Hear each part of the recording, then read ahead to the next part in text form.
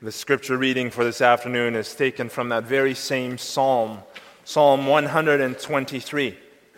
And we'll be looking at this in connection with the question of prayer that we find in Lord's Day 45 of the Heidelberg Catechism.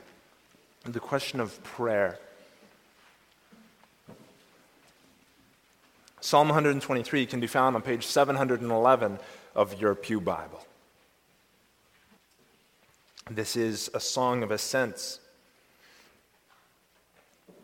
Unto you I lift up my eyes, O you who dwell in the heavens. Behold, as the eyes of servants look to the hand of their masters, as the eyes of a maid looks to the hand of her mistress, so our eyes look to the Lord our God until he has mercy on us. Have mercy on us, O Lord, have mercy on us, for we are exceedingly filled with contempt.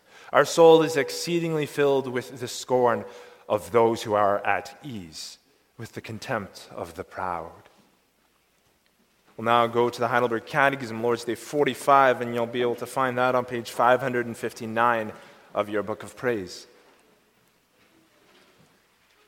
Why is prayer necessary for Christians? Because prayer is the most important part of the thankfulness which God requires of us. Moreover, God will give his grace and Holy Spirit only to those who constantly and with heartfelt longing ask him for these gifts and thank him for them. What belongs to a prayer which pleases God and is heard by him? First, we must from the heart call upon the one true God only, who has revealed himself in his word for all that he has commanded us to pray. Second, we must thoroughly know our need and misery, so that we may humble ourselves before God. Third, we must rest on this firm foundation, that although we do not deserve it, God will certainly hear our prayer for the sake of Christ our Lord, as he has promised us in his word. What has God commanded us to ask of him? All things we need for body and soul, as included in the prayer which Christ our Lord himself taught us. What is the Lord's Prayer? Our Father in heaven, hallowed be your name. Your kingdom come, your will be done on earth as it is in heaven. Give us this day our daily bread, and forgive us our debts as we also have forgiven our debtors. And lead us not into temptation, but deliver us from the evil one. For yours is the kingdom and the power and the glory forever. Amen. Beloved congregation of our Lord and Savior Jesus Christ, about 500 years ago, Protestant Europe was in turmoil. You had not just the political uncertainty that was all around, but there was also religious uncertainty and even class struggle that was going on at this time. One of the men who was at the forefront of this was the reformer Martin Luther. Now, at this time, there were people who had taken Luther's teachings and they had turned it into a call for poor workers to overthrow rich leaders. Thousands of poor people went through the countryside, burning and pillaging homes in what was later called the Peasants' Rebellion. Those who were Luther's true followers, who held fast to the Word of God, they had to take a very firm stand on this to show that being true to Scripture had nothing to do with overthrowing the government. But even so, many wicked accusations came his way because of this. Luther himself personally had a hard time of it as well during this time. Excommunicated by the Pope, his life became very uncertain. He went into hiding for quite some time in Wartburg Castle. But during all of this, whether facing the uncertainty of where his teachings might lead people who want to use it for their own purposes, facing the weight of responsibility for those who followed him, facing the fact that his life might be taken at any day, and facing the condemnation of all of the earthly spiritual leaders, Luther never forgot this one thing. that his God was sovereign. His God was in control. And so because of this, he would pray to his God and his Father every single day. Prayer became a staple for Luther during this difficult time of his life. And of course, as with all who begin to face more struggles in this life and therefore begin to pray to the Lord more earnestly, he looked to God's word to direct him in how to go about praying. And it was at this time that the deep riches of the Lord's Prayer came to his attention. For Luther, and for believers around the world, the Lord's Prayer is not just another prayer. It's a prayer that our Savior himself gave to those who followed him. And this made men like Luther pay special attention to what exactly our Lord Jesus Christ was teaching his disciples through this prayer. It's also deeply personal prayer. This is where the Lord Jesus is teaching believers what to look for and what to expect in the crucible of everyday life, where war is made for the heart by the powers that are at work in this age, the devil, the world, and the sinful self, as well as the Holy Spirit in this new age, working more freely and powerfully in Christ's death and resurrection. To Luther, in the crucible, this furnace that heats and purifies metal, this crucible of everyday life, this was something that he was intimately familiar with. And so the Lord's Prayer was to him the perfect representation of where believers could find comfort and solace as they looked to their Heavenly Father in the face of this cosmic struggle.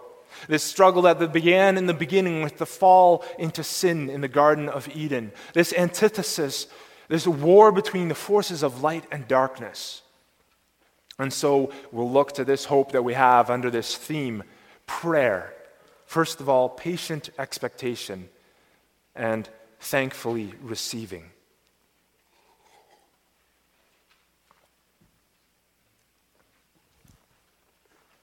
As we opened this psalm today, you'll have noticed that this psalm is called one of the songs of ascents. The opening lines of this psalm are words that would have been on the lips of the people as they were traveling up to Jerusalem for feast days. Now, these songs weren't meant to be sung in isolation. They were songs that were sung one after another as people drew closer and closer to the holy city itself. Beginning with songs of sadness in Psalm 120, calling out with distress.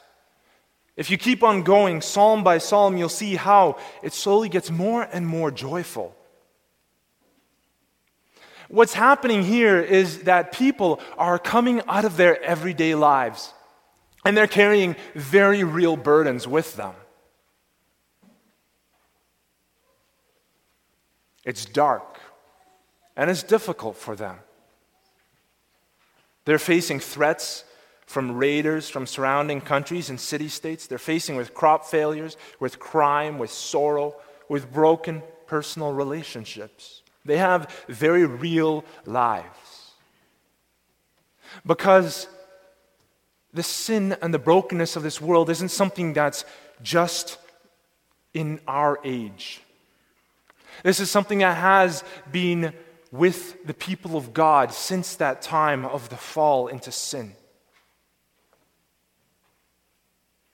Just like Luther and the Protestants were crying out in the time of the Reformation, and just like we today bear the weights and sorrows of living in a broken world, so too do these Israelites come with very real everyday lives and a broken world that lies behind them.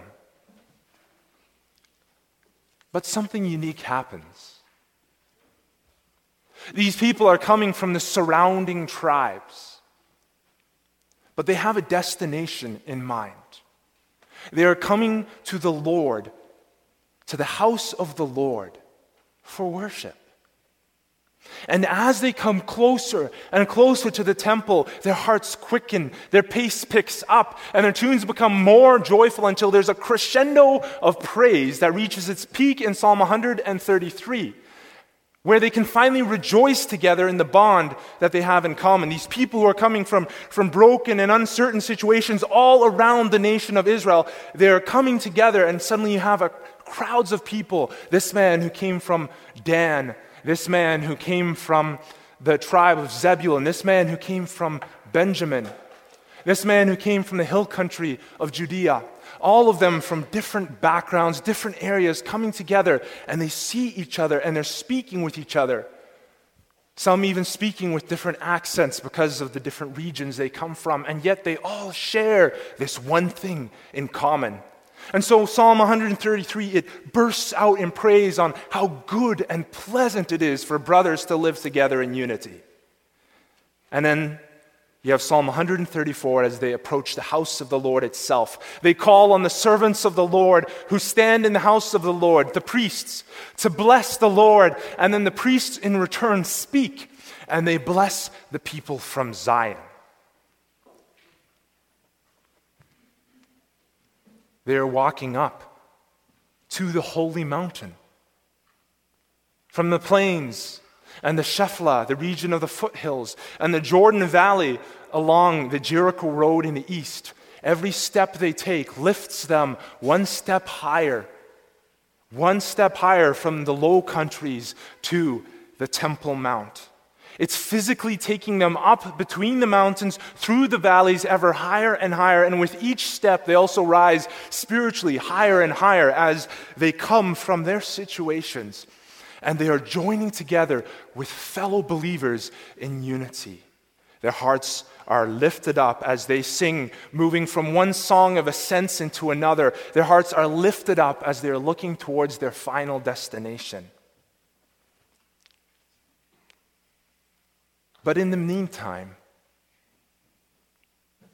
this is where we find our psalm today.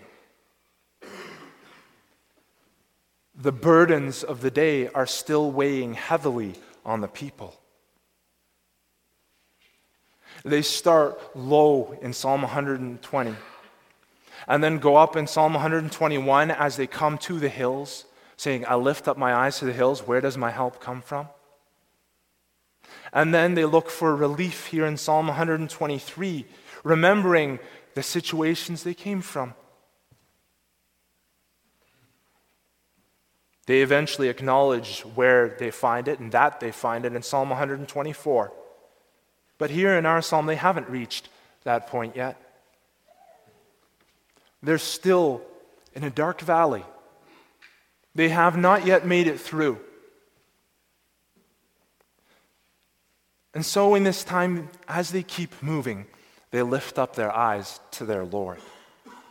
As the eyes of servants look to the hand of their masters, as the eyes of a maid to the hand of our mistress, so our eyes look to the Lord our God until He has mercy on us. They are waiting patiently as they're moving from their afflictions and from the difficulties and oppression that they face in their lives. They're waiting patiently, waiting for the Lord to have mercy on them. As they move to that final goal, the presence of the Lord, their covenant God. We can see this coming to the fore again. Have mercy on us, O Lord. Lord in capital letters that we hear time and time again, meaning that covenant relationship that they have with their God. They are looking to the Lord in this time, building on that relationship. Now, in the ancient world, if someone from a lower class looked to someone in the upper class for aid, they would actually have their eyes fixed on the person to whom they were speaking, fixed even on the fingers of the person to whom they were speaking, looking for the smallest signal of approval, disapproval, of a beckoning call. Think of Queen Esther for a moment. She was in the court of her husband, King Ahasuerus, and as she came in to petition him, standing in the courts just within the line of sight of King Ahasuerus. She was standing there and she had the death penalty hanging over her head. Simply coming into the presence of the king, into his line of sight without having been summoned, meant that you had the death penalty hanging over your head. When she came in to petition him, it was actually a death sentence for her unless the king himself lifted up his hand and extended his scepter. Just by entering in, if he stood there and just looked at her, then the guards would carry her away for execution. She was in pretty dire straits. And so her eyes were fixed on his hand, on his scepter, as the source of her salvation. And it was only because of the relationship that he had with her and the fact that he looked on her with grace that he was pleased with her. Because of the relationship that he had with her, that he stretched out his hand, he stretched out his scepter towards her. In the same way, in their difficult times, like those people in our psalm, we have our gaze fixed on the source of our salvation. It's on the Lord, the God with whom we have a covenant relationship. That their eyes and our eyes are fixed to provide direction and relief. But it's not just waiting. Just as the Israelites, we who are God's people, who have already been laid claim to as God's people, we do this as we are coming to God in response to the relationship that he has established with us. Our God gives us open lines of communication. And just like in every good and healthy relationship, he wants us to use those lines of communication. In the Old Testament, this meant that they themselves would walk through these valleys up the hill to the temple of the Lord, where his priests offered their sacrifice day in and day out. And for us, it's where we kneel down in private or publicly together, and we lift up our hearts to the throne of grace where our God is in heaven. God wants us to use those lines of communication. In the first place, he wants us to listen to him. Through his word, he gives us guidance for many parts of our life. But more than that, he wants us to recognize his goodness towards us through his word, and then to speak to him in response. Now, the first part of our catechism dealt with very much with those things. God first opens our eyes in the first part of the catechism to our need for grace. We realize what sinners we are. That's the first thing that God says to us. But he's told us more than that. He's told us that through Jesus Christ, because of what he's done for us, we can draw near to him. He extends his hand of grace, and we can come to him. And we don't just ask him for direction on how to live in this life. This was what the first part of our thankfulness focused on. We saw this as we moved through the 10 Commandments, but we don't just stop there. We can also draw near to him to receive strength, to carry on going through this life. In the face of the antithesis, in the face of that cosmic war between the powers of darkness and the power of God, that crucible of daily life in which we as believers live, in which we face every effort of the prince of darkness to bend us to his will, in that crucible of daily life, we look intensely on our Lord and Master, asking for his grace, and waiting on the basis of that relationship that we have with him, waiting in patient expectation. And this brings us to our second point. Thankfully receiving. Now, in our Heidelberg Catechism, we get the same sense of patient and hopeful expectation. And we find that in the question of why is prayer necessary for Christians? Well, because prayer is the most important part of the thankfulness which God requires of us. And indeed, it's true. Prayer in itself is an admission of thankfulness. Just the very fact of coming to God in prayer is a declaration to God that we are thankful of the relationship that He built with us to make it possible to ask Him for everything we need, body and soul, everything we need in life. And it's something that we should lean on heavily, beloved. Because our God delights in us taking advantage of the blessings that He has put on our path, these blessings like prayer. Moreover, He uses it as an instrument to further bless us with His grace. So shouldn't that be a reason to keep on returning time and time again to that throne of grace? He delights in it when we do this. But it's also more than simply the fact that we are praying itself that is an expression of our thanks. God is the one who gives us the gift of prayer and gives us every good and perfect thing besides, it's true. But God will, as our catechism says, grant His grace and His Holy Spirit only to those who with constant and heartfelt longing ask Him for these gifts and thank Him for them. Our Lord Jesus Christ speaks about this as well. How much more will your Father in heaven grant the Holy Spirit to those who ask Him for it, for Him? Just being a part of the people of God and sharing in the name the people of God isn't a guarantee that you'll receive all the blessings of the Lord, beloved. Don't take it for granted, but rather thankfully receive this gift that He's given to you. And instead of, as is your nature and as is my nature, instead of stubbornly trying to go our own way and get ourselves or someone else out of the mess in our own strength, come to God. Have you ever seen a small child who's trying to move something that they can't possibly move by themselves? They've only to ask you for help and you'll come to them. You have the strength, you have the power, you have the relationship, you have the desire to help them. You've told them this, but they refuse. They hold you off at a distance and get more and more frustrated and angry that they can't do it by themselves.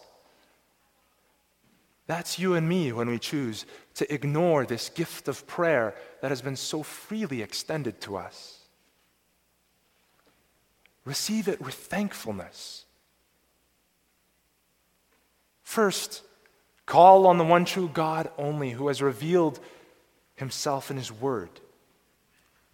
He's revealed Himself as the God who's established a relationship, a covenant relationship with you, and who extends His mercy and His grace to help you in your hour of need. Don't call on Him as a God that you're imposing on, because that's not the God He is. He's not some busy CEO who has no time for the voice of a child.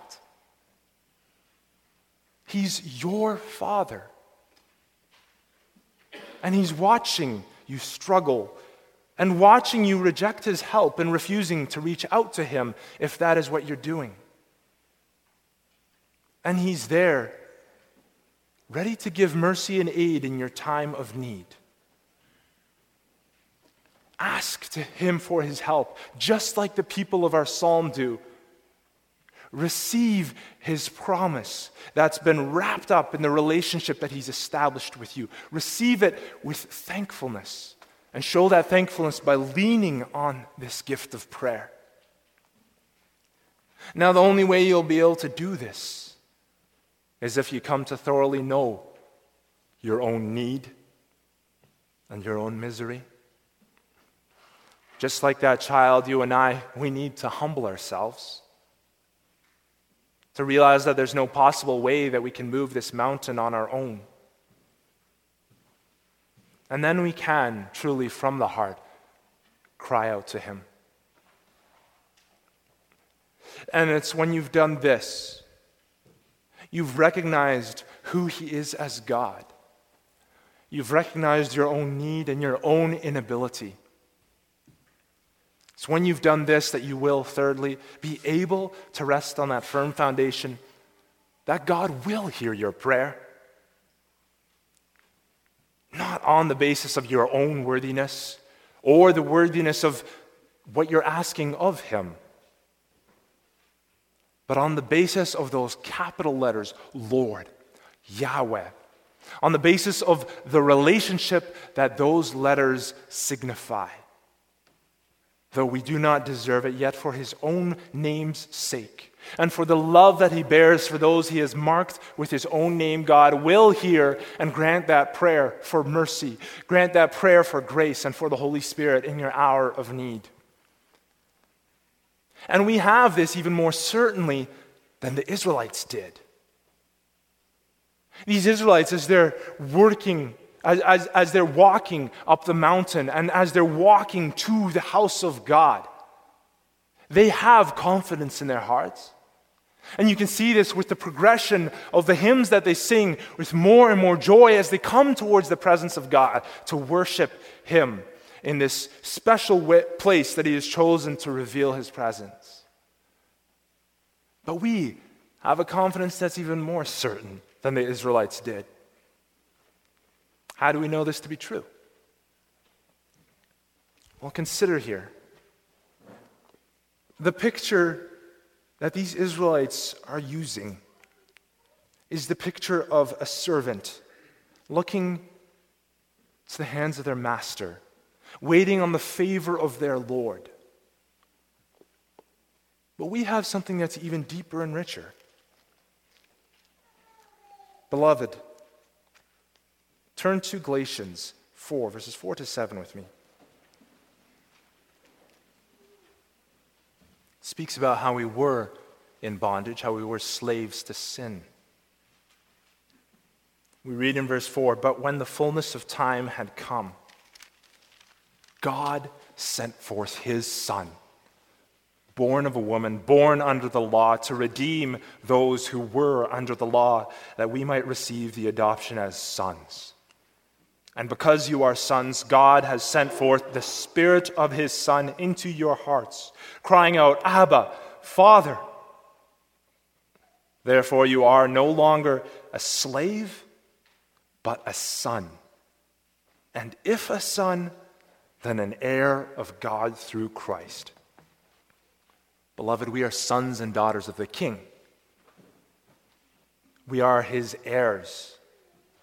Why would we try to go it alone, rejecting the help of our Father? Of our Father.